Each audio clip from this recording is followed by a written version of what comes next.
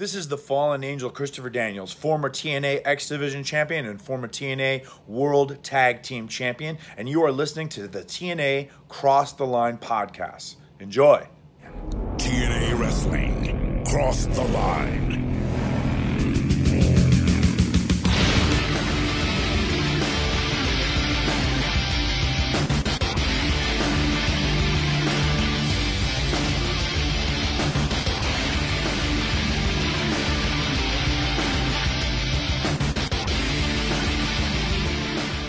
And we're back with episode 154 of the TNA Cross the Line podcast. I am Bob Conley Jr. With me, as always, is Dallas Gridley. And Dallas, we are 2 weeks away from Against All Odds, where Kevin Nash and Jeff Jarrett, the kings of wrestling, explode. It's not the Mega Powers from 1989. No. It's the Kings of Wrestling. NWO 2000 blowing up. The King and the Queen. The King and the Queen. That's right. As DDP said. That is right. That's the main event for Against All Odds. Nash and Jarrett. And there's a whole lot more that we know about, and I'm sure that we will discuss as the show goes along. I'm looking forward to Against All Odds. Dallas, how about you? Yeah. 2 weeks. I was just thinking again this morning, and we're going to keep saying it, but it's just like, I can't believe how fast this stuff is coming. Just like we've told before, peek behind the curtain. We record twice, and then we're doing a pay-per-view. Right. I mean, it's wild to me. It's really, really crazy. Against All Odds is definitely shaping up, I think, to be pretty fun already. So I'm excited to see where this goes. And I guess I'm more curious what they're going to be doing with Jarrett and Nash, because we got 2 more weeks here. So I mean, we did like the press conference to like announce it, and we've kind of already sort of been building toward it more in the background, when they were doing the elimination match for Final Resolution. Mm-hmm. So what else is next? I don't know. I guess we'll find out. Yeah, I know. And what I really like about Against All Odds so far is that there's a diversity of the card. Like there's TNA likes to tend to do stipulations, gimmicks, I guess you could say. Right. And so on the show, we have a Iron Man, we have a Full Metal Mayhem, just a wide range of things. I forgot that match was an Iron Man match. They have 30 minutes. So. Wow. Yeah, so I mean that's pretty good. I think knowing that you have a few stipulations is fun. It's different when it's maybe every match. No, I think so too, and that's going to definitely mix it up. So yeah, I'm excited. Once again, man, these pay-per-views in TNA, especially in 2005, are really going to be picking up, and it's also that excitement of like the first time ever. This is going to be the first ever Against All Odds. And, right. So like that kind of stuff is always exciting too. Right. Yeah, no, I agree. So, but yeah, we're only 2 weeks away. I really don't know what else there is to get to before we get into the notes. Okay. Well, then wait a minute. Obviously, we should mention the unfortunate passing of Jay Briscoe. Yeah. He passed away. Well, I mean, this is coming out long after, or at least a few weeks after that he tragically passed away. It was, I'm already blanking on the date. January 17th. January 17th. Okay. So we're recording this on the 22nd of January, just a peek behind the curtain. Jay Briscoe tragically passing away in a car accident. And this is it's relevant for wrestling sakes, but it's also relevant for the history of TNA or Impact, because as current fans are aware, he was teaming with Mark as recently as 2022 in TNA, winning the tag team championships. Mm-hmm. But they also appeared, and maybe not a lot of people realize this or remember it, but as we've noted on this podcast, that the Briscoe brothers, I believe, appeared on a weekly pay-per-view, but they also appeared on Explosion. Right. That Explosion match was uploaded by Brian Turner's VHS Rehab, where they fought Divine Storm, which is Chris Divine and Quiet Storm. So you can check that match out if you want to see that. And I don't really remember. I think it was like the third weekly pay-per-view, right, or something like that they appeared on. It was pretty early. It was very early. I was gonna say I don't know how quick I can pull it up here, but in general, obviously it sucks when anyone passes, but it really sucks when it's something like this, where it's just like it's a car accident, and like holy shit, And it's just out of nowhere. Out of nowhere, like it's even worse like that. Yeah, I was just sitting at home. I don't even just mindlessly doing it, nothing. And a buddy from work texted me saying one of the Briscoe brothers died, and I thought he was talking about Jerry or Gerald Briscoe, because he's not independent. He's not an independent wrestling fan. He doesn't really know that scene. He's more of like, oh, NXT and WWE. So when I heard that, I was like, okay, what are you talking about? And then I went on to 411 Mania, and Jay Briscoe died at the age of 38. And I was like, holy shit, I cannot believe this. It was, happened. And honestly, I was shocked that he was only 38. Right? He's a guy that I have been watching, obviously, for 20 years, but I mean, I would have thought he was in his 40s. But you go back and look, really think about it. In 2002, he was 18. And Mark was 17, and he couldn't wrestle in Pennsylvania. So he had he could only wrestle in Massachusetts. Mark wrestled on the one Massachusetts show in 2002 for Ring of Honor, because that's where it wasn't really regulated, and he could do it. That's so crazy. Which is, and it was nuts to even think about. And, Ring of Honor, after probably I would say between 2011 and I would probably even say anything after 2011 is a blind spot for me with Ring of Honor.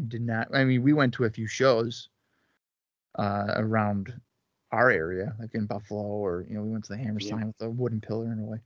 Yeah. But we went to we went to two different ones in New York City. Yes, we went to the Hammerstein, and then we went to... It was Terminal 5. Terminal 5, yeah, for a New Japan joint show. And then we went to the Buffalo show, which was a great venue, that Wonder, whatever it's called. Oh, yeah, the Waterworks or whatever. Riverworks. Oh, yeah, that is a really good venue. But, yeah, so I'm... that's like a blind spot for me. So when I kind of looked back at his career, and I did a remembrance for Tilt Magazine, and you look at how much of a role that Jay Briscoe had, I would say right before the relation with Bullet Club, right? Because that would have been like 2016 or so. Yeah, something like that. Right. Yeah, so Jay, roughly. Jay was like one of the top guys for Ring of Honor from 2013 to 2015, winning the world title, having a few bloody matches with Adam Cole, and some good matches with Jay Lethal and whatnot. So he was kind of maybe a top guy kind of during a forgotten, not as seen time, but he was still very valuable to the company. And I've seen people on Twitter talk about his controversy with the comments he made on Twitter, and he, apologized because, he was saying that he was talking in the way that his character would talk, and not necessarily how he would talk. Whether that was just an excuse or that was legitimate. I mean, I could see how a wrestler trying to be in the character way would get that level of heat and not work. not work out appropriately. Mm-hmm. But that, by all accounts, he redeemed himself. Took the necessary. He went to like sensitivity training or whatever, and really, according to a lot of people that were close to him, had changed his attitude towards, I guess, homophobia or whatever. The exact comments were. So, whether that would just mean it wasn't a character thing and that was just an excuse, whatever, doesn't matter. He definitely changed, and redemption is a thing. And it sucks that comments that he made 10 years ago and he changed himself for the better still prevented him and Mark from appearing on AEW because of the Warner Brothers, Time Warner. Which that's a whole different thing we could get into because I know, and I'm not gonna. I think it's bullshit because they're hypocrites. 100%. The whole slap fucking thing is uncomfortable beyond belief. It's a joke. It's so bad. Yeah, we could. This whole episode could be just anyway. But yeah, no. Just remembrance for Jay. The Briscoe brothers in general should be recognized as probably the best tag team, top 3 of the last 20 years. I don't even think it would be insane to say that. I don't think so either. And what would it be, like the Young Bucks, FTR, and Briscoes? Like interchangeable 3? You said 10 years? I mean, yeah. I would even say, 20. 20? Yeah. I mean, those probably got to be the top, right? As a consistent tag team. I'm not talking about a tag team that did it, 3 times. Or, oh, hey, we wrestled together for 6 months, like Edge and Ray, or no. Angle and Kurt. The only other Angle and Benoit. The only other big team I can think of is like the Motor City Machine Guns, but they haven't fully been together that whole time too. Right, that's what I'm saying. I mean, the Briscoes did split too. I mean, FTR and FTR are a little more on this later end of that too. But yeah, I mean, really good teams. I guess I'll just keep it short too, because unfortunately, I have not either seen a lot of Briscoe stuff. I know everyone can yell at me, but I've also never went out of my way to do so. I don't know what it was. I think for me, it was kind of a similar thing with the Young Bucks for a while, where I feel like everyone was like, dude, the fucking Young Bucks, and like really hyping up the Young Bucks. And I was like, well, I don't want to watch them. Right. And it's just like a band. Like my sister would love a band, but they were unknown. And as soon as they signed on a label or they were on the radio, she's like, well, fuck it. Nope. Not a fan anymore. And it's like, why? Because, now they're big. Yeah. So for me, it's not like I don't think I dislike the Briscoes. Like I'd get if we ever we had to have seen them at one of these Ring of Honor shows or something, didn't we? Oh, I'm sure we did. But I mean, which is always exciting. But like I said, I never was like diehard Briscoe fan. I just wasn't. I think it was cool that they came to Impact recently and like won the tag titles and stuff like that. I think that was awesome. So it's like the thing where it's like I recognize how big of a team they are and how valuable they were. And it actually, the stuff that you were mentioning where like Jay had his singles run and he was like feuding with like Matt Hardy and stuff like that. Yeah. Like that stuff, like I've seen some of that stuff, and like I think that's some cool stuff. I really do enjoy that because that's like with when he was like, was he like the iconic Matt Hardy or something like that? Is that when he did that? And he had like the titles, the custom titles they both had, so I like that stuff. I thought that was pretty cool. Yeah. Just to follow up, I did pull up his cage match here. In 2002, Mark and Jay Briscoe appeared on pay-per-view number 4 on July 10th. Well, obviously, I don't know if it was taped or not, but they lost to the Hot Shots by disqualification. And then they appeared on in a dark, which is, I'm assuming, ends up being maybe the Explosion. It's the Lost Boys, Azrael and Gabriel, defeating the Briscoes, and that's on July 17th. And then they actually appear one more time on pay-per-view against Divine Storm on November 27th. Well, the one that Turner had was It might not be listed here. Or maybe it was from the weekly and it was just like the like master footage and not even from the. Oh, maybe. I can check it real quick here too. Yeah, no, I mean so that just the whole thing sucks in general there, but Yeah, no, it definitely does. And it really sucks that they couldn't. Oh no, it says November 27th. So I think it's just the master footage because it does say 8:02:50. No, that's pretty cool. So yeah, it was. I guess it is from a weekly. Nice. Explosion. So I was wrong on that one. Yeah. So rest in peace, Jay Briscoe. His daughter, I believe, is doing better in the hospital. So I think both daughters. Both, yes. And they do have like some sort of GoFundMe, but I can't think of it's a different thing. It's a different thing, and their goal was like $100,000, and then they surpassed that, and then it was 200, and they surpassed that. So they're on their way to like $300,000, which is just shows you. That's the one thing about wrestling is like as a community, as a fan base, when there's a tragedy, no matter what, people just come together. Mm-hmm. Absolutely. You know, and you can see how much people care about him. Because, I mean, look, if you go on there, you can see other wrestlers and stuff like right. I mean, they write on it, and it's like it's really sad, but it shows you though how. I mean, name someone he worked with Ring of Honor, and their name's sitting there. Right. No, it's a really good point. So yeah, it's crazy. Yeah. Well, yeah, I'm glad you brought that up. Yeah, I didn't want to forget that. It sucks because the way we record, sometimes I feel like we do forget about these kind of things, and then it's just like, well, damn. Well, now our episode comes out weeks later, and and it already happened, and we forgot, and whatever. But yeah, well, let's talk about some more fun stuff. Let's talk about some TNA Impact.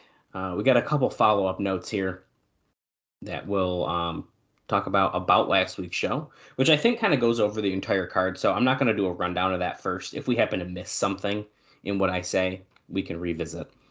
And then I think on this particular episode, there's a couple like random like little one-offs. I think we're pretty much going to do most of these notes before we get into the show, just because they're very random and they're very there's not a lot here. So let's just get right into it.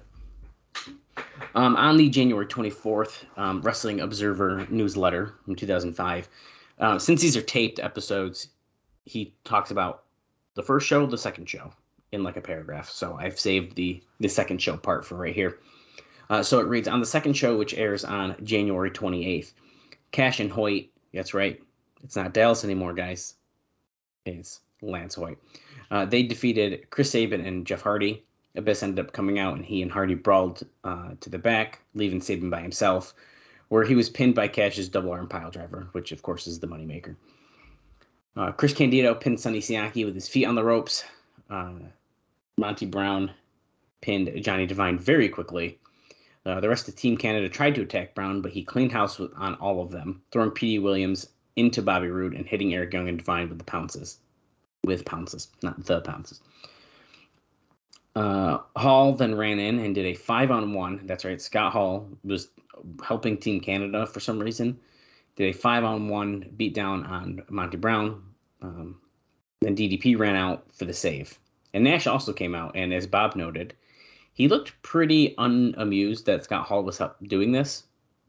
We don't know if we were reading into that too much or if Kevin Nash was actually not thrilled about this whole thing. Yeah, because he came out and he was like, "What the hell are you doing?" It's very much like, what are you doing face? Absolutely. Yeah. And then it seemed as if he was like accepting of it or something. But at least initially he was just like, Scott, what are you doing? Dave also points out that it should be noted that the only merchandise that you see people in the stands wearing are Team Canada shirts, and they're supposed to be heels. I've not noticed this, and I also think he's probably talking majority because there's definitely other stuff, but I think that's good. But I mean, he is right. Those jerseys kind of stand out. The red. Yeah. Mike Tenay interviewed Jeff Jarrett.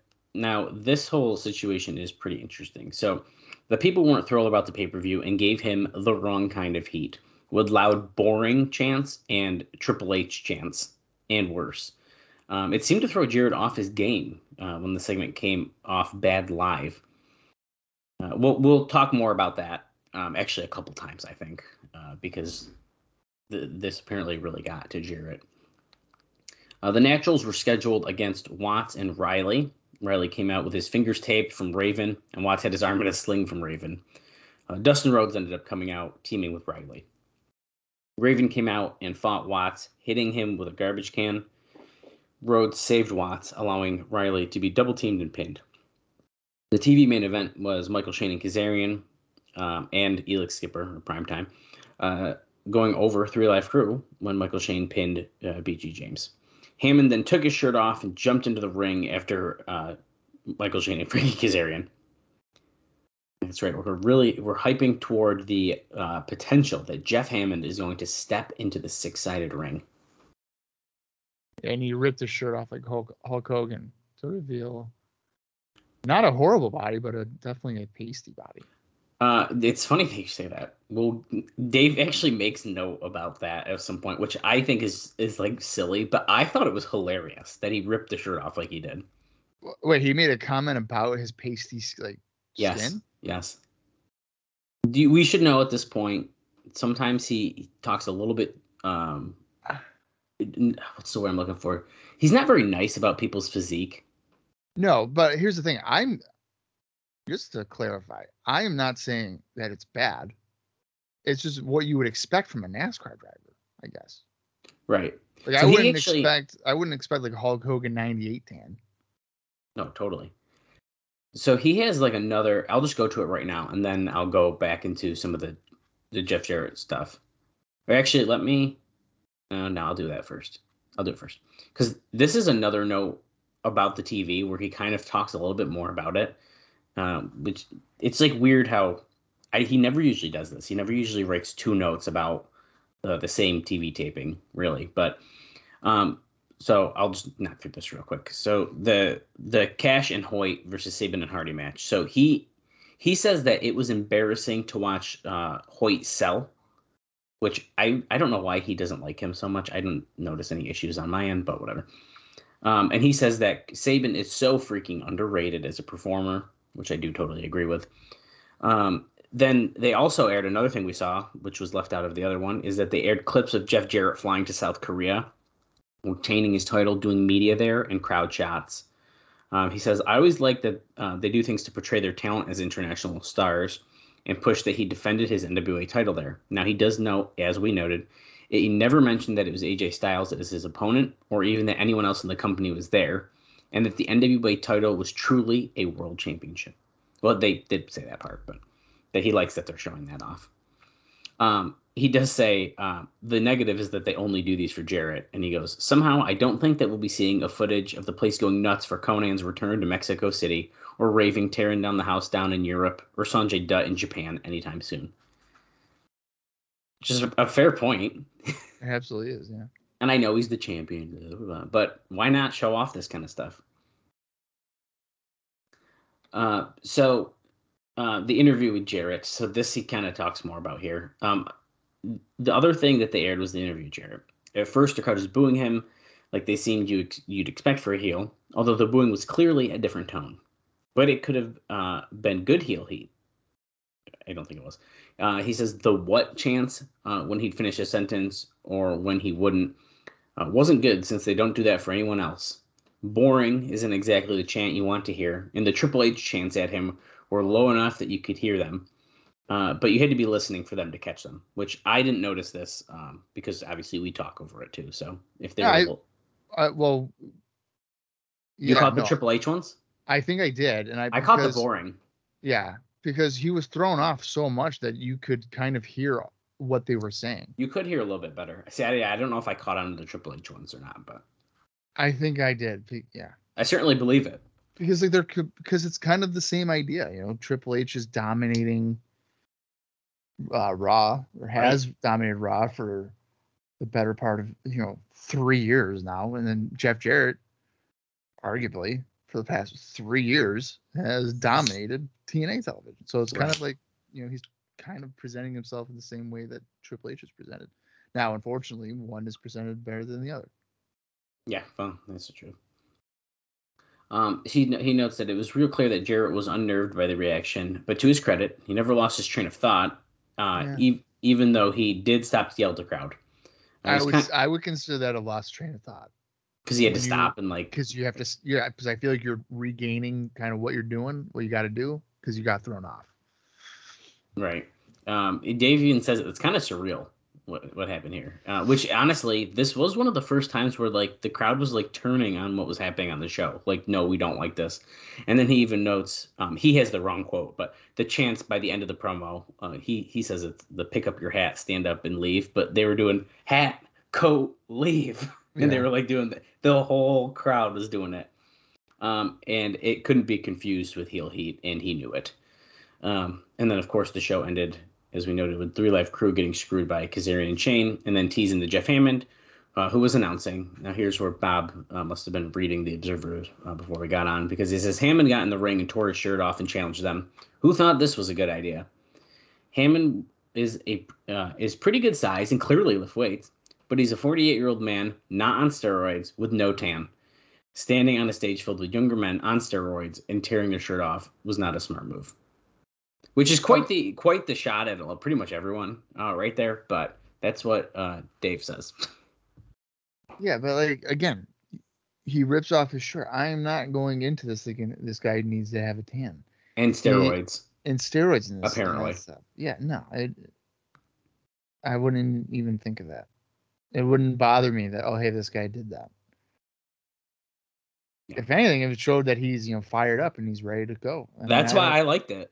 I liked it too, and it has nothing to do. It's not like hey, he has no tan. I just think it's funny that you happen to mention the no tan part. Dave has a thing about the tan, and so does Eric Bischoff, of course. I was just gonna say a lot of people have a thing about tans. Yeah, Sting couldn't win the title because he wasn't tan enough. Jesus Christ. Yeah. Jesus Christ. Anyway, I won't really reread the other chant stuff about Jarrett. I think we kind of covered that. He does note though it's that he can't imagine them putting the title on Kevin Nash because just putting him in a title match alone may be a decision that they regret.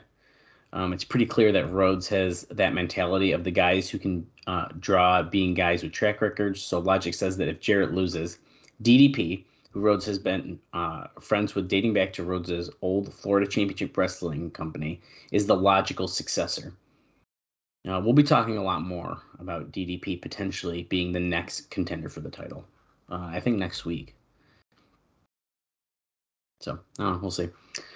Well, you know what? That's interesting that Dusty only wants to use people that are what is the word? What I'm looking for? Proven draws, as you said, that have proven to make money, because unfortunately that is not a lot in TNA. So, I mean, we've mentioned Nash and DDP, and I'm not. The irony in all this is that Jeff Jarrett's not a money making guy. Mm-hmm. That's just how it is. In WCW, he was not a draw. He just wasn't. Right. I mean, that's just, and arguably a lot of his reigns were like a month. So he's kind of a transitional champion prior to this. And I don't think he's necessarily made money here in TNA in terms of ratings and stuff like that. Right. I think that's fair. I think the last follow-up from our last week show, he talks a little bit about Abyss. So on the TV over the weekend, they pushed too hard the idea of Abyss coming back and the surprise. The surprise was really only on the people in the company and the internet audience because he'd only missed 2 TV shows, which is funny because here we are being the internet audience on this podcast, essentially being like, we didn't know Abyss was re-signed. Right. This is kind of funny. So basically, the audience watching television honestly didn't really know. But Dave didn't know he was signed either. No, I don't think so either. But I would say he counts as like the internet audience. That's what I'm saying. Yeah, it's like, yeah. That's So he says it's doubtful that any more than a small percentage even knew he was gone in the first place.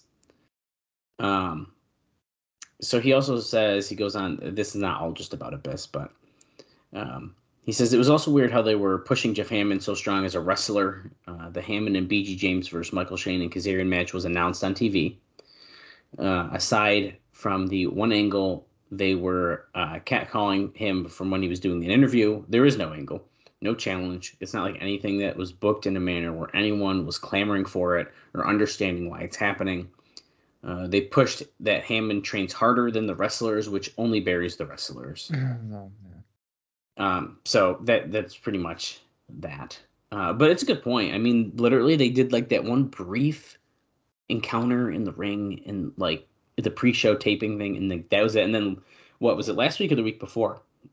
Where BG James was like, "That's right, you want to mess with Jeff Hammond?" They were like doing the backstage interview, and it was like, this is kind of random.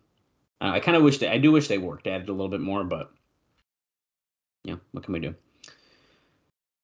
Okay, so we just got a couple more things here, Bob, to talk about. So really not a lot. And then we're going to get into the show. These are mostly quick hitters. So TNA, coming off their second straight 0 thumbs down pay-per-view, had the best rating in history last week, as the January 21st show did a 0.32, and then the replay of that did a 0.33. So our ratings are going up pretty high. It's pretty good stuff. that's not bad. No. It is being reported, get ready for this one, that Hector Garza will not be allowed back in the U.S. for 10 years. So that would be, well, is that 2014 or 2015? Probably 2015, right? All right, 2015. Now, of course, we know there's that one random like Texas one-off thing, which who knows? It could have been like just barely on the border. Right. Yeah. Who knows? I figured it would have been 10 years. Yeah, I think actually you did say that too. So yeah. We have some dates and announcements about our upcoming pay-per-views here. I don't know when they're going to tell us, but here it is. The March 13th and the April 24th pay-per-view shows have been announced for Orlando, so they aren't going to test out at a new location anytime soon. Why risk it at this point when they've got themselves a great pay-per-view atmosphere? Which is a fair point. The March 13th show is being called Destination X, so it'll probably have an X tournament. And the April 24th show is called Lockdown. Hey, whoa, let's go, baby. Yeah. And then he makes a joke about Scott Hall be headlining Lockdown, but whatever. So what? That relates to the South jail or something. Yeah, that relates to South Korea stuff. I have a note, but I'm going to talk about it next week. Okay. I think we're going to be talking about Scott Hall a lot next week, but anyway. Oh, that's never good. No, that's not. It's pretty clear that Eric Watts' shoulder injury on the pay-per-view was legit, and he worked the entire match as it was laid out, even though he had only one arm. There's never a question of him going home early because he had that mentality that ending a match early due to injury is equivalent to quitting. So they are confirming the injured shoulder on Eric Watts. And if you've noticed, there is no mention about the rumors of an overdose or anything in this note, which I just found kind of interesting because that seems like a pretty big thing that you'd want to follow up on. Yeah, you would think. But if it was just rumors and everything, what's that tell you? Yeah. Also, I wanted to point out Eric Watts. I don't know if this is really a spoiler. So if it is, sorry, it's been 18 years. But I noticed his match at Final Resolution, Bob, was his final in TNA. Huh. And in his career, he has about 2 more left. Really? And then he stops. Yeah. I wonder if he just didn't need to do it anymore. I feel like that's got to be what it is. I don't think a separated shoulder would end your wrestling career, would it? I don't feel like it would. And by the way, the last 2 are also in 2005. So 2005 is his last year wrestling. So it's Final Resolution. Then he wrestles again in April and then again in December. And that's it.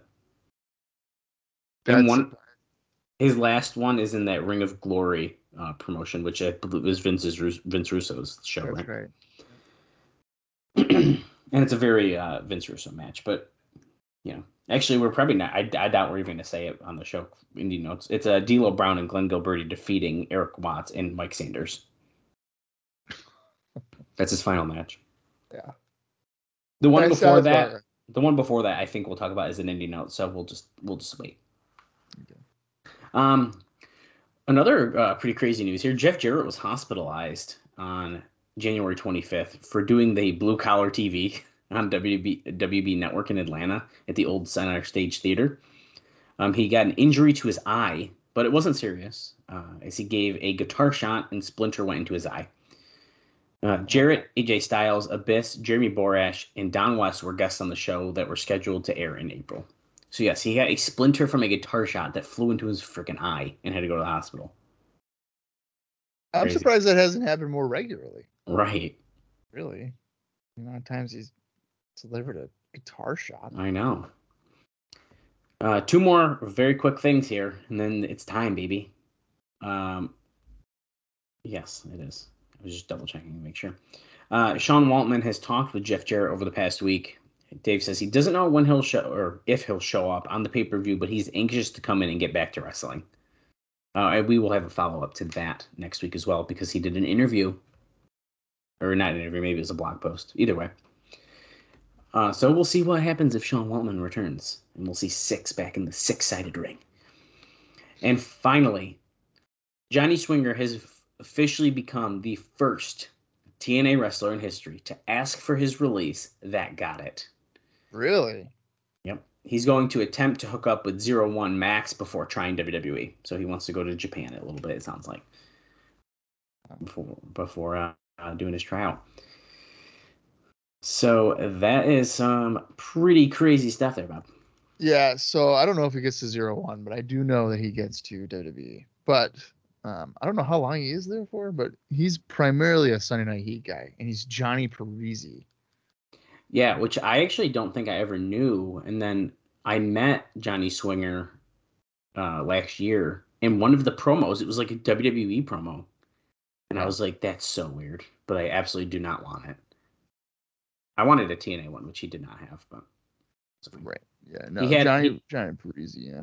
There's like an ECW one with him and Simon Diamond and I think C.W. Anderson or something. So I got that because I was like, well, if I meet the other guys, I can get them to sign it too. Right. Yeah. No, that's interesting. And of course, he ends up coming back because, apparently Impact likes to bring back a lot of interesting names. Although Swinger's been entertaining. So I don't want to talk about that. Dude, okay, real quick. What's Barry Horowitz doing in the Impact Zone? Okay, dude, we got Santino Marella. We got who's the other person I texted you out? Mike Jackson.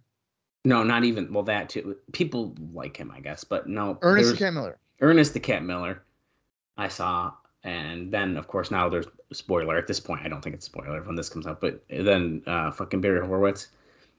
Yeah. I love Impact. I love TNA. I'm really questioning what I'm doing watching it. Dude, it's crazy. You got people like Moose, Josh Alexander, the Machine Guns, Deonna Purrazzo, Mickie James. I mean, just crazy stuff. And then you bring out Barry Horowitz. You bring out Santino Marella to run the show. Dude, to me, it makes it cheaper. It makes it less interesting to watch. And I'm watching a lot of other wrestling these days. I'm not saying it's going to happen, but you just never know. It's getting hard to make up excuses to watch it. Sorry. If you stopped watching Impact regularly, I'd be shocked. Right now, it's not going to happen. But dude, I keep seeing this stuff, and I'm like, what am I doing? Yeah. When I just watched the episode Impact where Ernest the Cat Miller comes out, and I'm thinking, what am I doing? It's Santino Morella's in the ring talking like a fucking idiot, and he's the DOA. And then he needs the cat to help him book matches. Oh my dude. Yeah, well, good. They come off an awesome pay-per-view. Hard to Kill was awesome. and then they do this. Yeah, well, here's the thing, okay? Ernest the Cat Miller has experience. That's what they're trying to play off of, Bob. It's stupid. Oh, they are for real? Yes. That's why and listen, it might have been a one-off, and that's fine. But it's just like one of those, it's like, it's killing me. It's like, come on, guys. That's freaking great. I don't know. You were a WCW commissioner. You know what to do. Yeah. Dude, they literally were like, yeah, he knows how to make matches. Like, God damn it. Man. Why are we doing this shit? That's great. That is good. All right. Well, one thing we don't have to worry about is not watching Impact from 2005. So Thank God. This week's episode is the February 4th, 2005 edition of Impact. The approximate runtime for this is 44 minutes and 21 seconds. If you want to watch along with us, head over Impact Plus, or it's in your own personal collection. I'm going to count down from 3, and when I say play, that is when we are going to enjoy the continued build towards Against All Odds. So here we go. 3, 2, 1, play.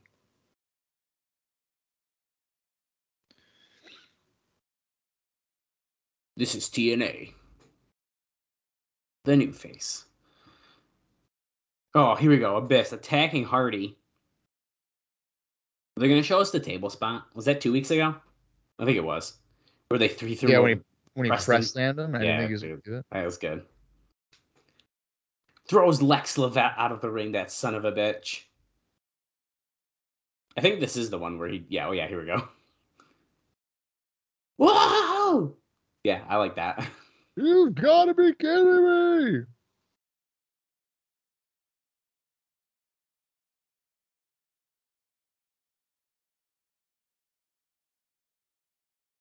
I feel like the Full Metal Mayhem should be pretty good. I think it's going to be awesome.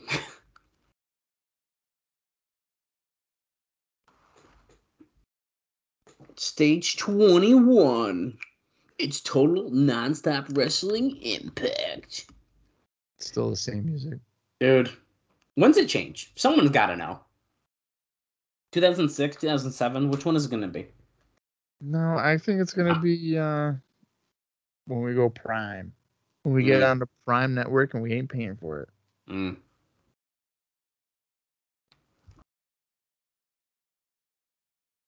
Well, I ain't changing it. First off, I don't know if I can find this intro. And secondly, I like ours better. I think he just told us about a match, and I totally missed it. We're doing Pyro from a very odd angle. Oh, okay. This is another odd angle, like in the crowd. Bob, there is, of course, no dark match explosion notes, but we do have the crowd number for this taping. Would you like to take a guess? It's looking pretty good. 700. Oh, I feel like you were about to say it. 600. Christopher Daniels here on commentary with Mike Tenay and Don West. What is it with Daniels always on commentary now? I know, isn't that? Do you think that maybe he was considering this as like something to do in his career? I want to try it out. Maybe. He's even dressed nice. Yeah, he's not in his gear or nothing. I want to talk to Mr. Daniels as well here.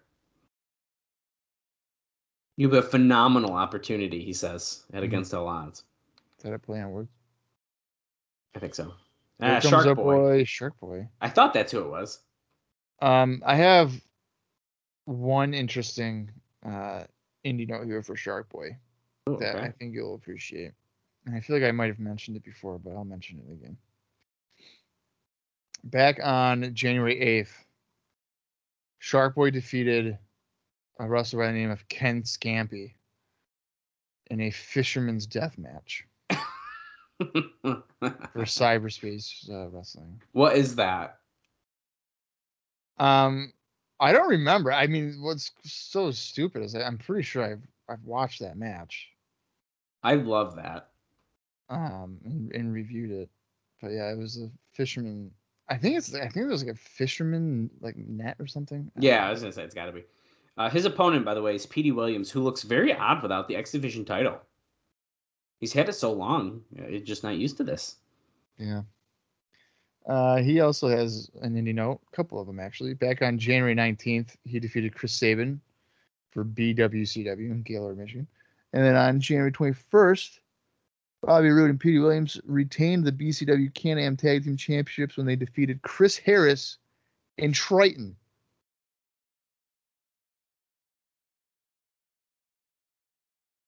Fun stuff.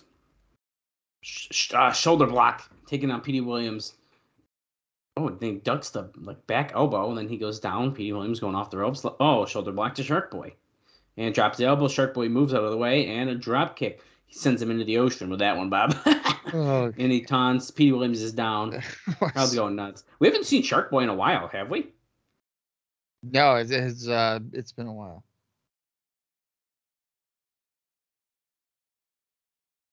Mike Posey's not going to deal with this shit. He just keeps punching him. Irish whip again, but Petey reverses. Shark Boy comes back and kind of gives him a little bit of a like a knee buster, I guess. I don't know what you call it. It was a face buster. Face buster, that's what I meant. Over the knee. You know what I meant. I just didn't want to call it a code breaker, okay? Right. Well, because it wasn't a code breaker. It's close enough. No, he had one foot on the ground. A code breaker, both feet are off the ground and both knees are into the face. One-legged. Oh, look at this. Petey Williams is going to do the. Oh, he's eating his asshole. Oh my god. Oh, that's going to be a nice Twitter post. What the fuck? He was standing on the crotch about to do the "Oh Canada" thing, and then Shark Boy lifted up, and yeah, it was literally looked like he was biting his ass hole. Yeah. Not his ass, the hole. That was bizarre. Shark Boy with a slingshot crossbody to the floor. Could we see a major upset here tonight? Oh, shell, yeah. See? Nope. Oh. I can't wait for that to happen, by the way. When is that? We have a little bit of time, I think, but I'm I pretty think sure. It's a while. I almost want to say it's like 2008. That's what I was thinking, yeah. I'm bad with dates, though, so I could totally be wrong, but that's what feels right. Side Canadian leg sweep. Oh, Tanay called it a side Russian. Interesting.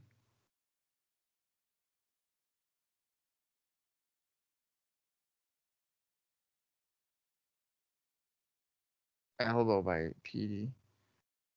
Flips over Shark Boy, going for a vertical snap suplex. Holding on like he's Eddie Guerrero. Nope.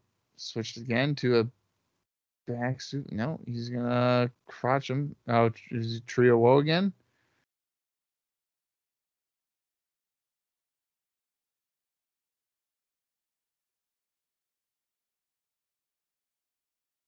There we go. Oh, Canada. They're mentioning in commentary that PD was champion for 5 months. I don't even think I realized that. Dude, that's what I'm saying. It was a long time. Yeah. I gotta look up when the last time we saw Shark Boy was. It's bothering me.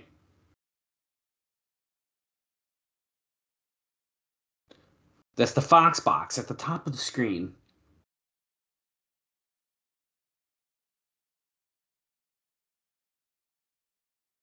Okay, so we haven't seen him at all in 2005 yet. Right. So no, that's why I knew it, dude. I knew it was long. The last time we saw him was Victory Road. Really? Yeah. He was on an explosion thing after that, but we did not see that. Oh, excuse me. He did appear on the Best Damn Sports Show period, which happened literally like the day after. Oh, okay. Or something. So technically, but still. Around that time. That's crazy. Shark Boy with a hurricane off the top. Clothesline. Another clothesline. He's signaling he's going to go to the top. Shark Boy to the top. He's going off. Huge missile drop kick. Knocks down the former champion. Goes for the cover. 1, 2. No. Posey not count passing it. God damn it, Mike Posey. Slow count if I've ever seen one. This is the most offense Shark Boy's gotten in on a TNA match, I feel like. Yeah. Going for the right hands. Going for the 10th punch, but he bites him.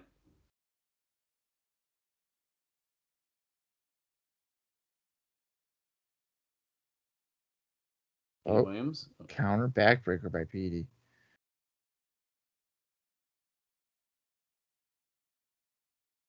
Here we go. Is he going to signal for it? Here we go, the Destroyer.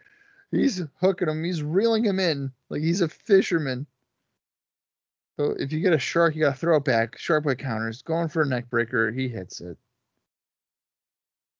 Here we go. 1, 2. I almost thought he was going to win Holy with that. crap, dude. Because Petey was like lifeless. That was scary. Does it bug you in the Fox box that there's an extra space after Shark Boy before the verses? You know what? I didn't even notice that, but yeah, that would bother me if I had One noticed. for the DSD, but it was countered. Oh, here we go. And spikes him with the Destroyer. That's it. That should do it. 1, 2, and 3. Well, that wasn't that bad. No. Shark Boy got some good offense in, held the interest. That's good. Competitive wrestling. I'm gonna point out we're not as flooded with Team Canada shirts in the crowd. Oh shit. Dustin and Cassidy Riley. Thanks, Big Dust. Raven. Raven just came in and goes, "Oh, a slumber party. Why wasn't I invited?" Oh, he says it was an accident. He says, "Dustin, I'm a big fan for years." You're shuffling along with the Lost. He just said, "Imagine his scrotum locked in a vice." Now, Shucky Ducky Quack Quack. Okay, Booker T. He said, "Imagine our pay-per-view future." See, the Lone Star, baby.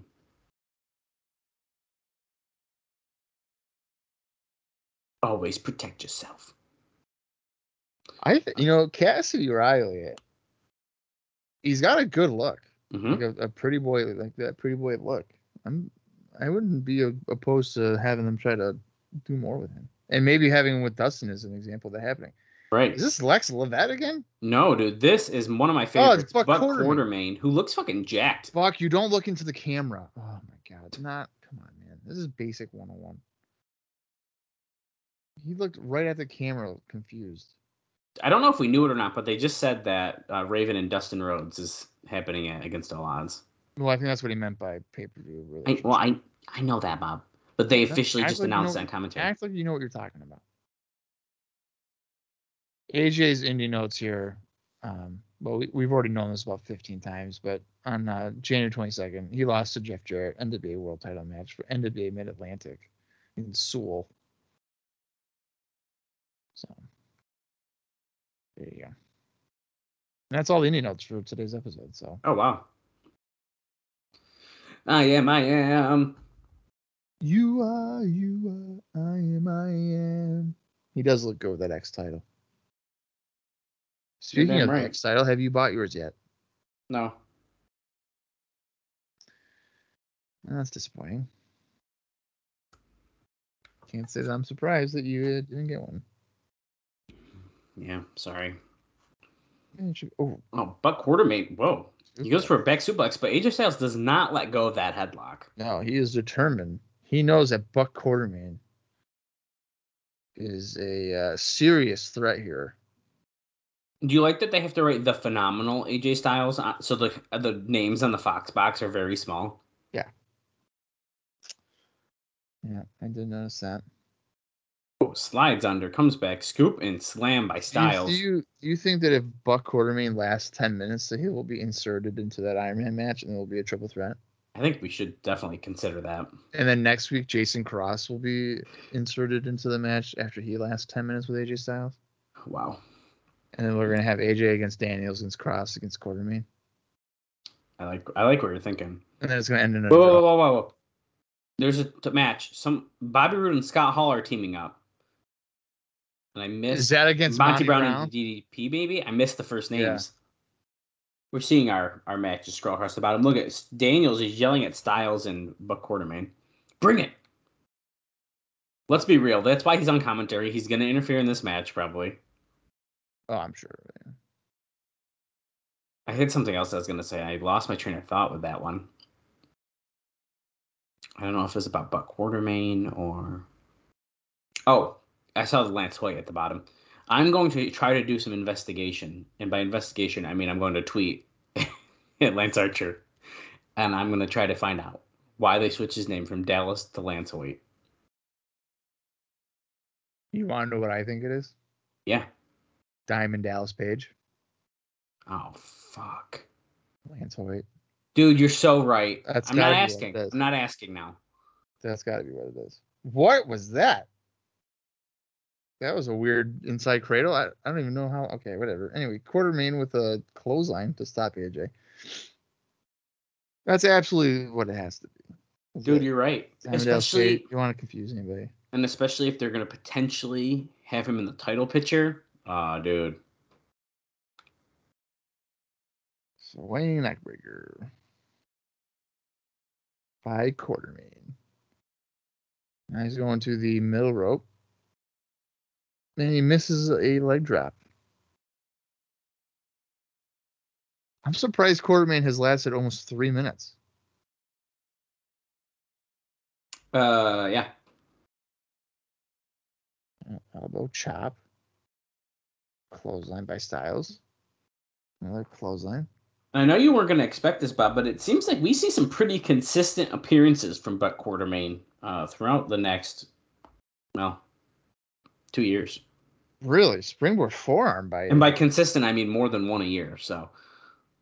That's considered consistent? For a guy who I thought was a one-off, yeah, I'd say so.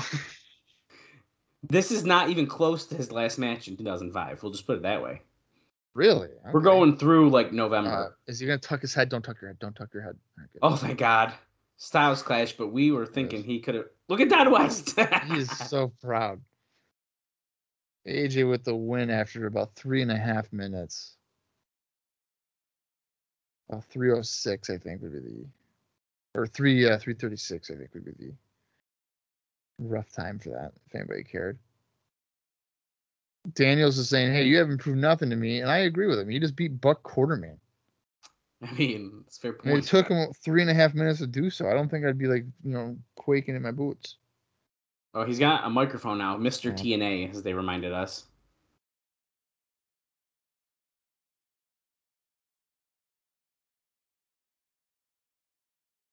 Oh, you want to do this little commentating, but what you're trying to do is scout AJ Styles. What's stopping you from getting in this ring and showing everyone around here who the real X Division champion is? So he's challenging him. Get in the ring. Mm-hmm. Laying down the title. Will he cross the line? Will he get into the ring? Daniel says that's exactly the response that I expected from a spoiled brat like you. Mm. TNA has given you everything you've ever wanted. Dusty Rhodes has been handing you everything, so that's a little peek behind the curtain. I guess he's also the authority figure on TV, though, so never mind. But Right. But it's kind of fun that he's also the booker. So he's like, you're going to wait till against all odds. Ducking you? You don't even believe that. I've never ducked anybody in this business, and I'm not starting now.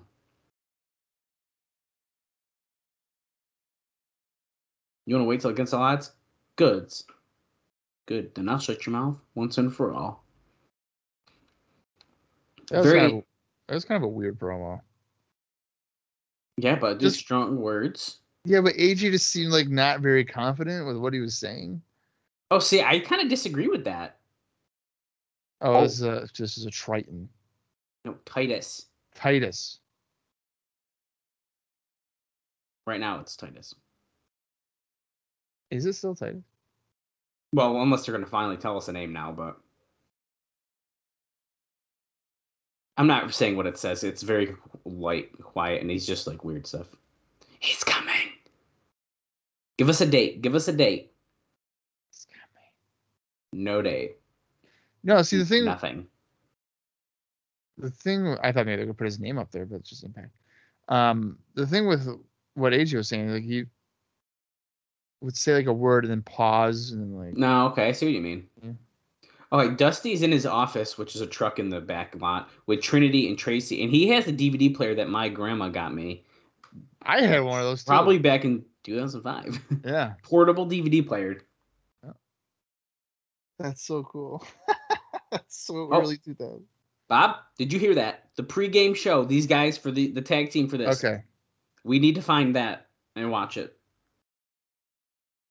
Are they like, do they give him like their tryout video? It must be. Portable?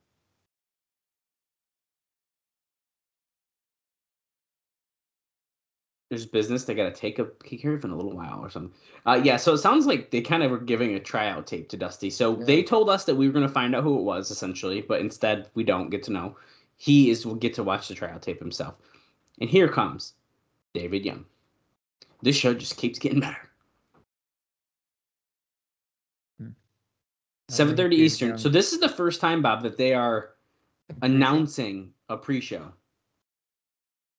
David Young facing off against Jeff Hardy.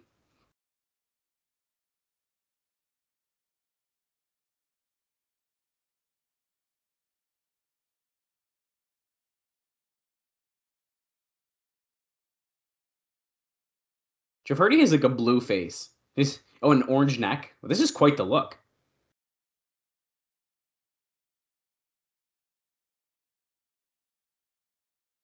Oh no, maybe the light is just blue. And it was just all glowing. I don't know. We'll see in a minute. But he's got orange hands and an orange neck, I know.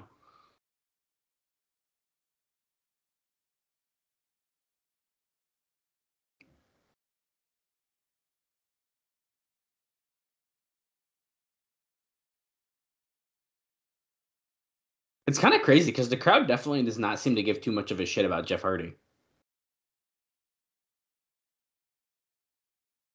Okay, his face is not blue. It was just glowing.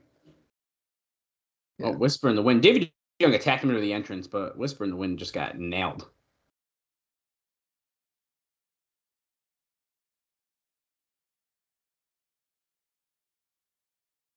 Okay, this is big news. The Hardy versus Abyss match is now a number one contender match. There's going to be 2 envelopes hanging up on the ladder, and there's a number one contender contract for a title match in the future. But did he say on Impact, it sounded like? Yeah, kind of. But I don't know if, like, the way he said it, I don't know if he meant that. Right. Because, like, that makes me feel like we're going to see Jeff Hardy lose to Jeff Jarrett again on Impact. Right. 1 win in 2 years for David Young is what has just been reported on commentary. Oh, my God. That's fucking crazy. That's just amazing that you would still have, like, a roster spot. And not be, like, considered a Buck Quartermain or something after you had 1 win in 2 years. At some point, the credibility by fans, like, right. You're done. Like, could you, if he were to beat Jeff Hardy here, like, Jeff Hardy would look like not good. It'd be real bad. Speaking of David Young and his 1 win over Glenn Gilberti, I mean, since Swinger's gone, I mean, is Gilberti done? Like, are we done seeing him? Oh, we might be, yeah. I just thought about that. Yeah. At least on television. Yeah. As a regular competitor. I need to confirm this news. But wasn't his back, like, all messed up anyway? Yeah, he wasn't doing very well.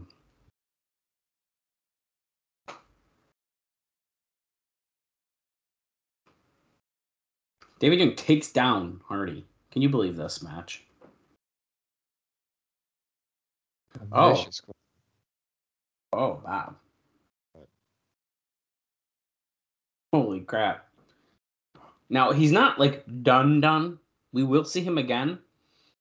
It's just going to be, like, 2 years. Right. I knew that. But and in terms of, like, 2005, they were not seeing. And then after that, Bob, it's going to be almost 10.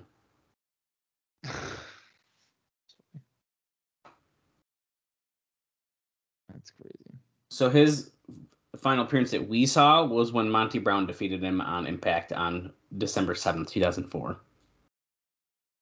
It's a good way to go. Now, this opens up more questions. Simon Diamond, Pat Kenny. Oh, no, not quite. Okay. Not quite done with him. Yeah, but didn't he leave? Snap suplex by David Young. David Young with a lot of control here. Well, if he leaves it ain't for long. I just looked at the dates. I didn't or the top dates. Right. Very interesting.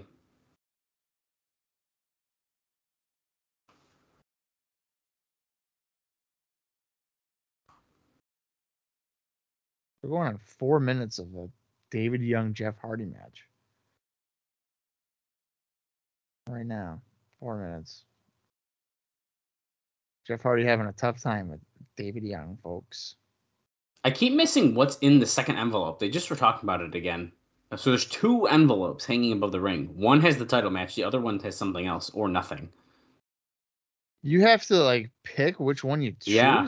And Don West was saying you're going to be mentally exhausted if you pick the wrong one. You get up there and you don't know. Oh my goodness! Bob, You're telling me right now that this is basically like that feast or fire thing, but with an envelope and a ladder match.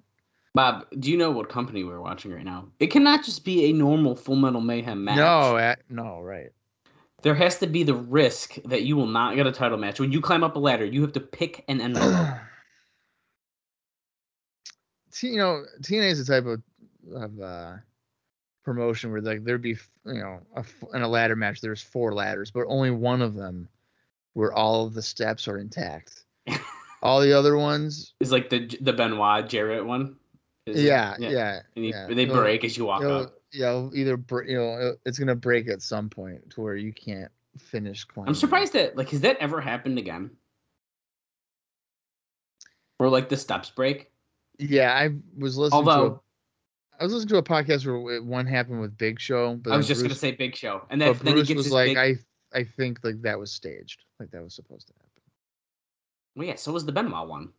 Right. Yeah, but somebody was acting as if they broke because he was so big. But he's like, you know how sturdy a ladder is. Well, yeah, it's still that was the gimmick. Right. They were doing it differently than the Benoit Jarrett thing. Right. Whereas Big Show was so big and he had to get his own ladder. I remember. Right. Yeah. Hardy has a chair set up, and now he knocked down David Young. He's going to the top rope. Swanton. This is quite the camera shot. What's the chair do? What is the chair doing? David Young was trying to use it, and then he failed. Yeah, but then he just set it up. Yeah, but now he's gonna probably Full Metal Mayhem, dude. Oh, he had it on the wrong side, Bob. Yeah, he did. So he moved it, and he just launched himself onto Abyss to the floor. He did very casually move it. I mean, it didn't look bad that he had to move it, but...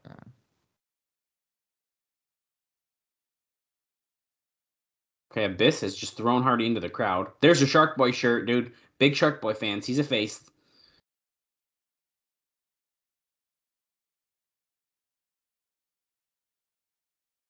No security holding anyone back. It's very different than the Asylum.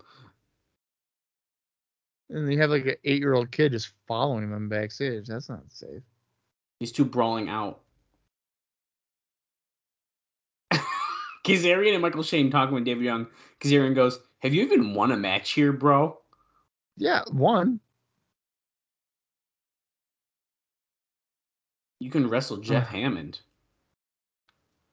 Non-athletic sports centered around racing. Is that what he just said that NASCAR stands for? Wait, here's 3 Life Crew. They got a new shirt, it looks like.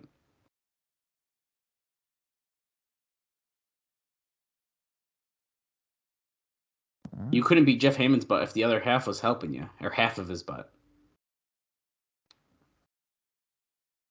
David Young, don't just talk about it, be about it. You just wrote a check your booties can't cash. Wow, dude, this is... They're saying Jeff Hammond was talking about his mom. He's like, what? My mom? Okay. Why would Jeff Hammond talk about David Young's mom, of all people? Okay, if it's official, Bob, next week, as Lex Levette makes his way to the ring, is David Young versus Jeff Hammond. And, okay, this is odd placement, because now Abyss is coming out. This is bad editing. Yeah, He just brawled backstage with Jeff Hardy, and now he's walking back down the ring for a match against Lex Levesque. And Lex Levesque immediately hits him in the ring again. Dude, we've been doing this in almost every match.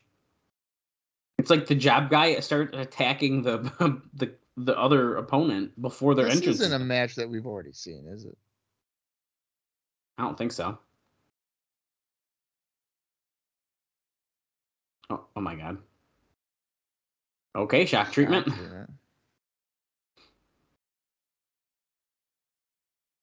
Lex love it. We say Levette. Love it is how Tenay says it. I guess we've been saying it wrong, Bob. No, it's Lex Lovett. Love it. I like Levette. Black Hole Slam. Lex Levette.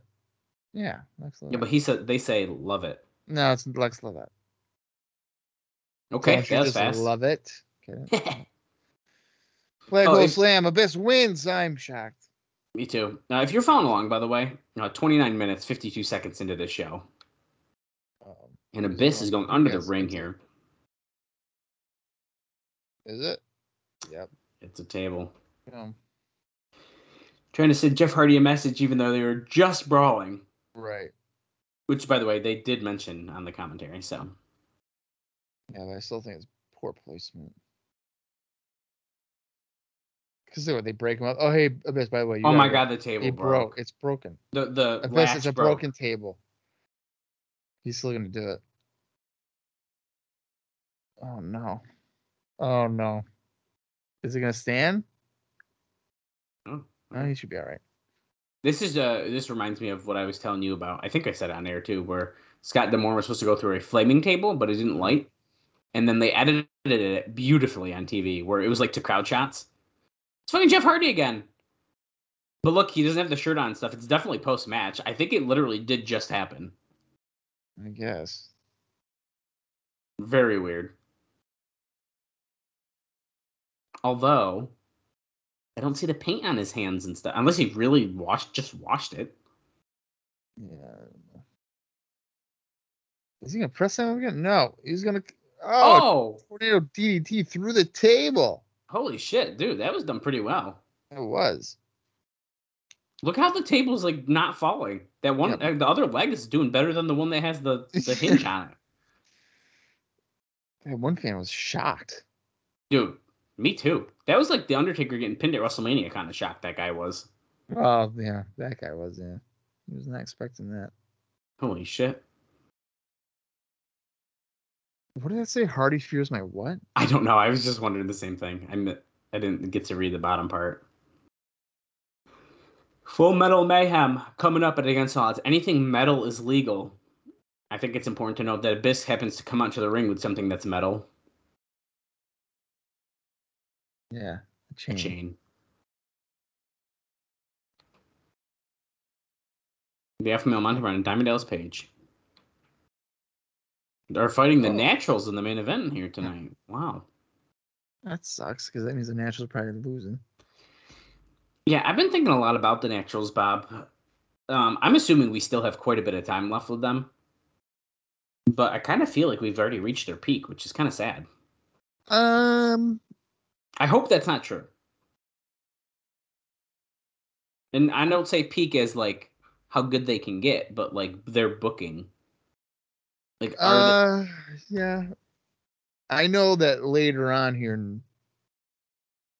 let's just say that I know that there's other times where they are a focus. That's what I'm hoping for.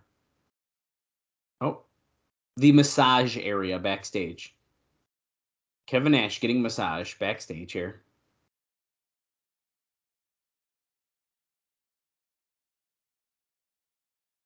It's the one title that's eluded him. Face down getting a massage. What a great job. He got paid to get a massage. Son of a bitch.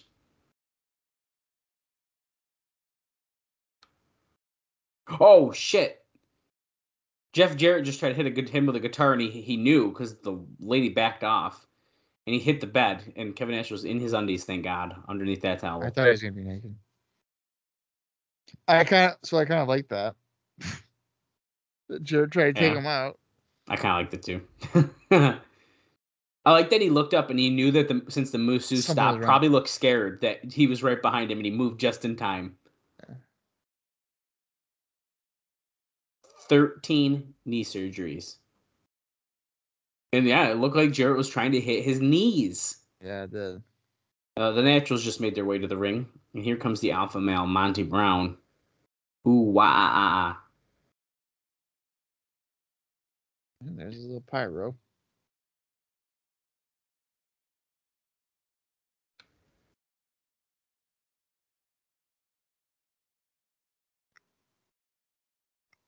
This match should get some decent time. We just passed 10 minutes left in the show. TNAWrestling.com, Bob. Oh. There's a special interview on TNAWrestling.com with Monty Brown. Ooh, wow. He's talking to a bunch of football people that I don't know. Bill Belichick and some other people. Little Parcells. It's me, it's DP. It's me, the guy who ruined Dallas's name. Yeah. Dude, you're I'm so begging fucking... you, Taker. Make me famous. It's my favorite DDP. I just pretend that stuff didn't happen. Stocking Sarah. That's my favorite. Yeah, I just pretend that didn't happen. DDP Goodman in the crowd here.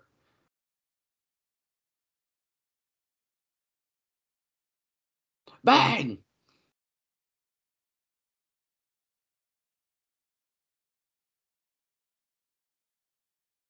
Oh, the Naturals run out. Mutual DDP respect is formed between DDP and Monty Brown. That's From the right. elimination match?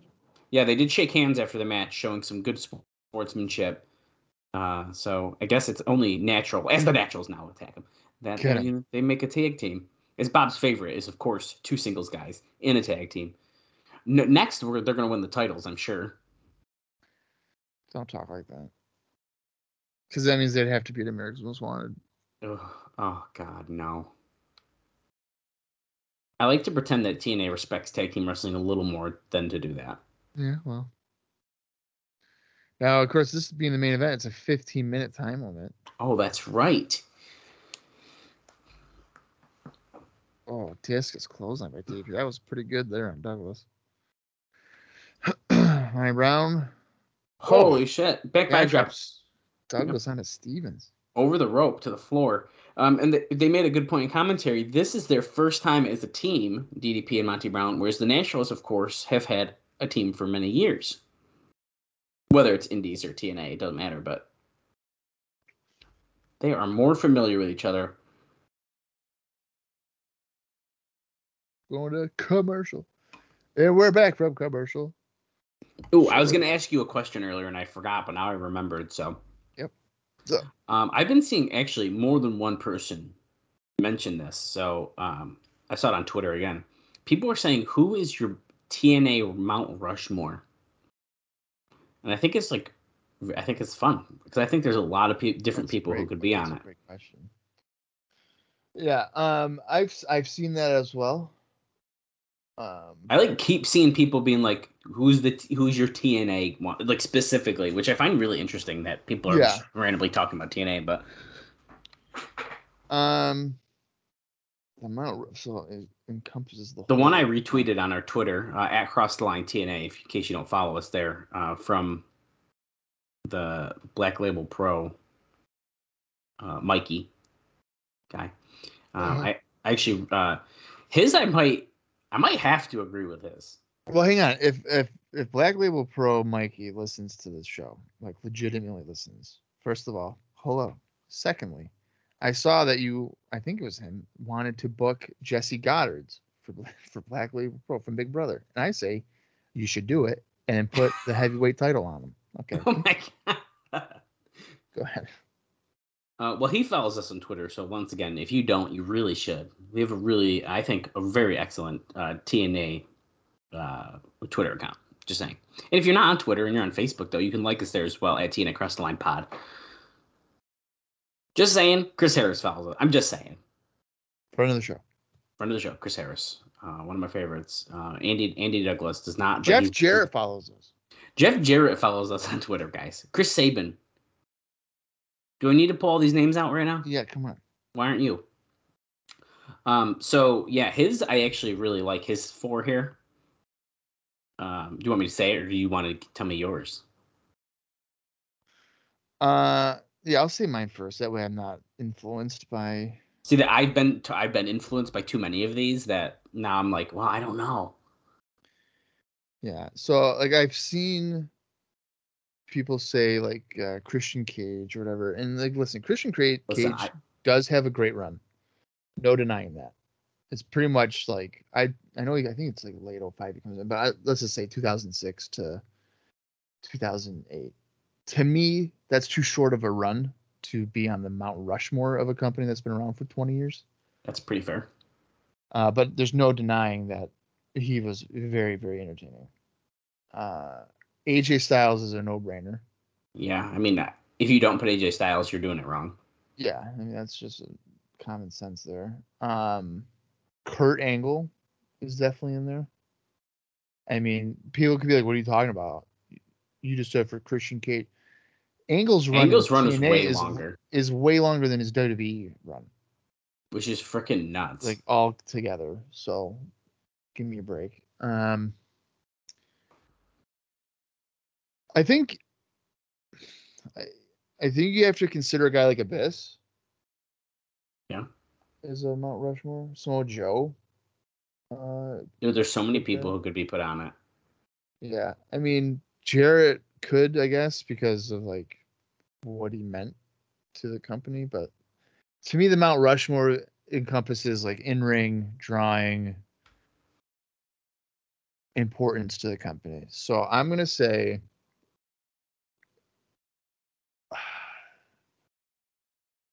all right. This might be a little controversial, but I'm going to do it. AJ, Kurt. I don't want to say it. Do it. Sting?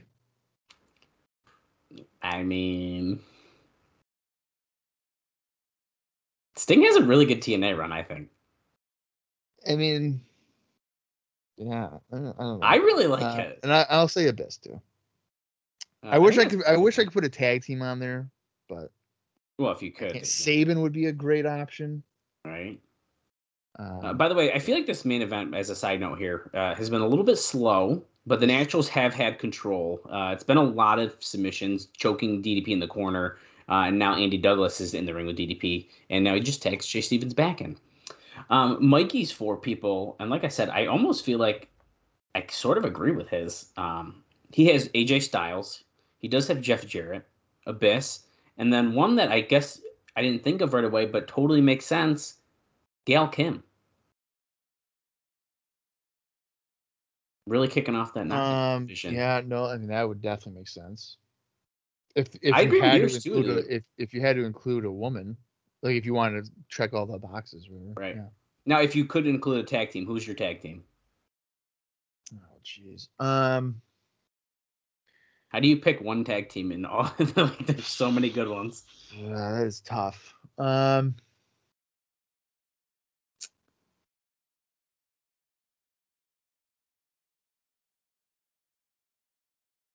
don't know. I mean, Motor City Machine Guns is up there.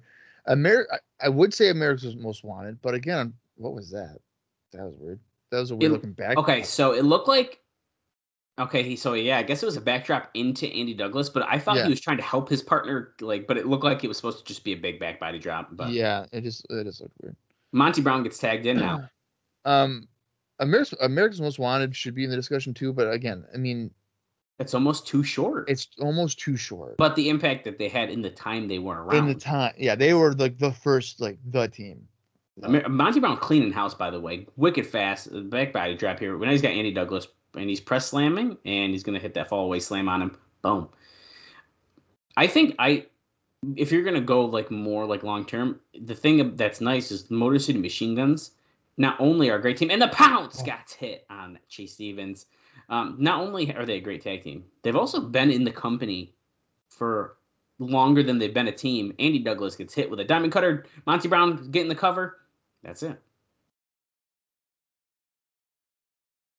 Oh, that pretty much went as I expected it. Pretty slow, and then the heels dominate. And then it picked up right at the end. Yeah, not bad. No, I mean the thing with Jarrett and the Mount Rushmore thing is like he's only in that. Oh, Kevin Nash. Wait a second. Kevin Nash is potentially walking around in his undies, and naked? he's got a towel. No, he's got a towel. Is it going in slow motion, or is it just me? No, that's him. Oh wait. Oh no, it was the video. Okay, that was funny. Okay, weird. so it slowed down as he was going into Jeff Jarrett's locker room, and I like it. I like the tease there. I like the tease. All right, continue on. This is a good conversation in the Mount Rushmore thing. So I have a tough time with putting Jarrett on there just because he inserted himself into that role of like, I'm the man, I'm the main event, whatever. That's fair. And like Sting, people again, like Sting is he wasn't there that long. Well, he first made his appearance in 2003, full time and starting 2006.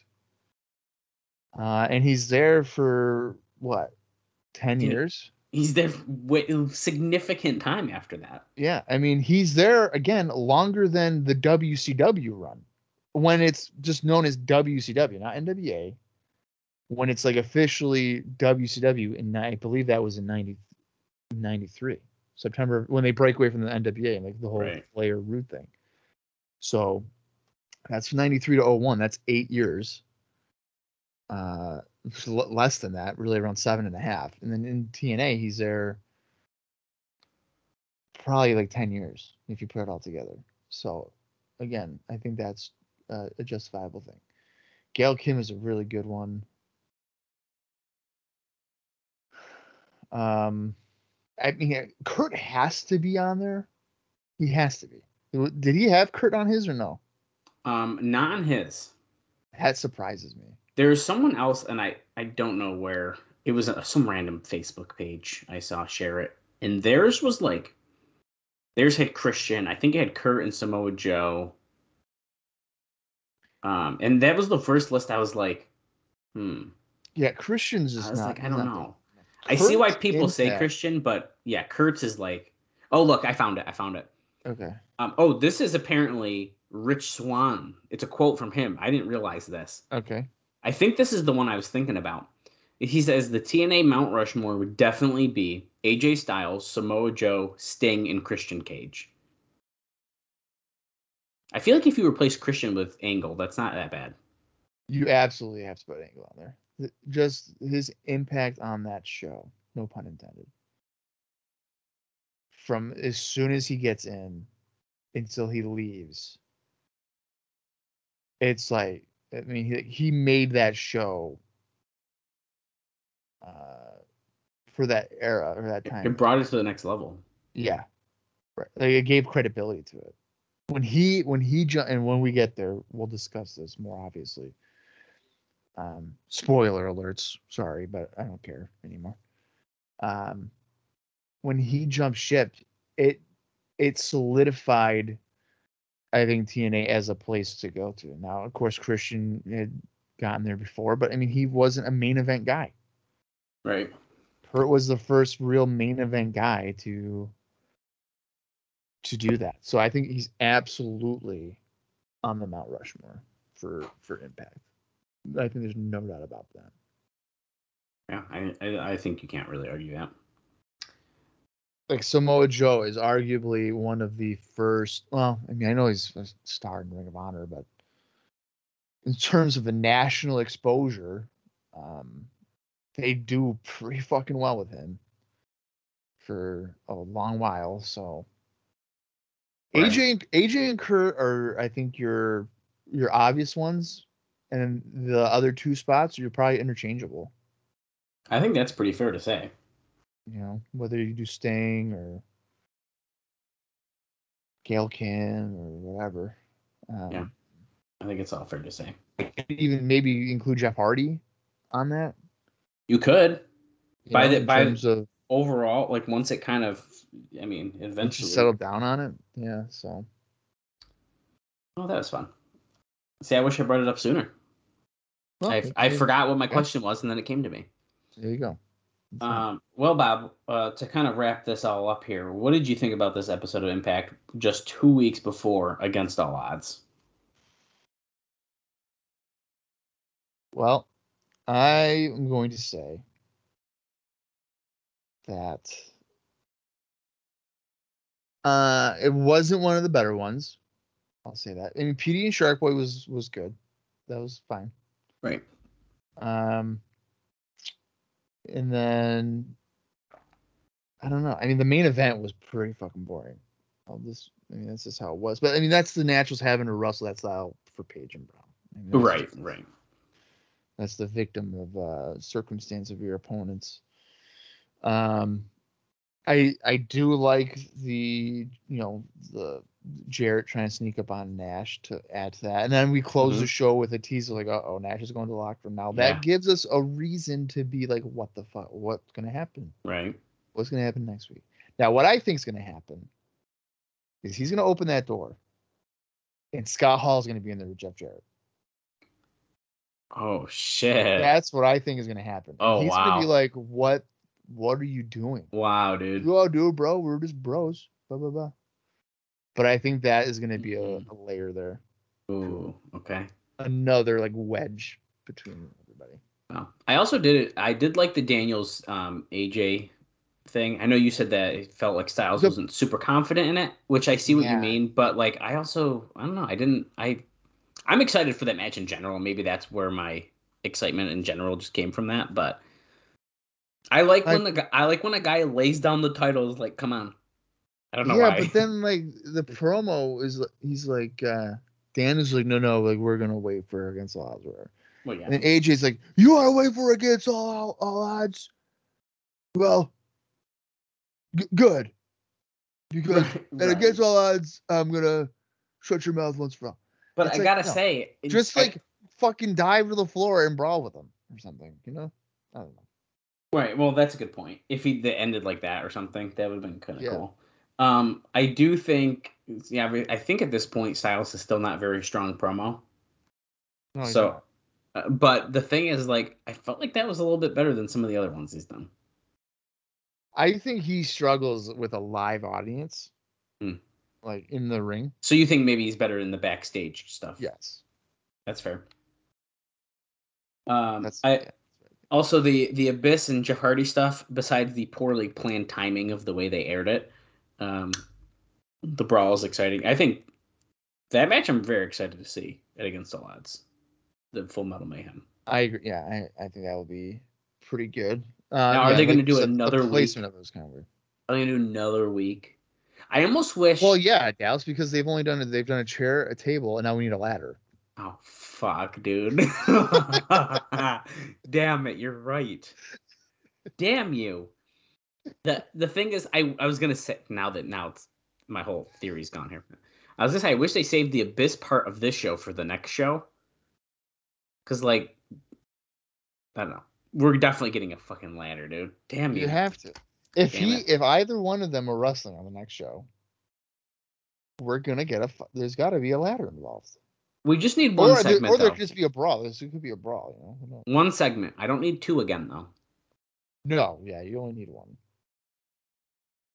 Well, I think overall, I didn't mind the show, so I'll still give it a thumbs up. But it's definitely not the best that we've seen in a while. Yeah, it's not a bad show. It's just compared to the other shows leading, that we've seen in recent weeks, it just felt kind of like dull. Right. So, but it's not it's certainly not a bad show. No. Well, we do have the go home episode right before, literally 2 days, I believe, before Against All Odds, coming up next week, which is still, like I said, really crazy to me. But I'm Jeff Hammond in action against David Young. Dude, that's right. We got to tune in and see that. Now, here's my question: how do you feel about doing that? Because for me, if I'm booking and I'm a promoter, and one of my draws is you're going to see Jeff Hammond in the ring for the first time and Against All Odds. And then after I say that 2 weeks later, by the way, first time ever, Jeff Hammond on television, David Young. There goes the mystique. I've seen it, TV. Well, that's the thing is that if the pay-per-view match had any sort of story to it, you'd still be interested. But the interest is the fact that Jeff Hammond is going to get into the ring, and now you're giving it to me on TV. I don't really care that he's going to fight Kazarian and Michael Shane because there's nothing there. There's no story there. Right. They were like, what are you doing training in the ring? Like, so, like, that's the point that, and the other thing, listen, maybe he's going to just be great. But I think in the history of wrestling, if you get a non-wrestler in the ring, it's not always great. Usually it's not. Right. Now, with a edited TV match, you might be able to work some magic. But on pay-per-view, it's live. Yeah, you're making. And let's just say it. I mean, he's with BG James, who's also. I mean, BG James thinks that Bret Hart wasn't a good wrestler, so there's that. No, he was a better entertainer than Bret. Yeah, well, you don't think so? No, I just think it was a stupid quote. You don't think that that Road Dogg is a better wrestler and entertainer than Bret Hart? I can't believe this. Jesus Christ. Okay, well, I think that pretty much wraps us up for this week. Yeah, it does. All right, we will be back next week for the Go Home Show for Against All Odds, which will feature the first in-ring competition activity.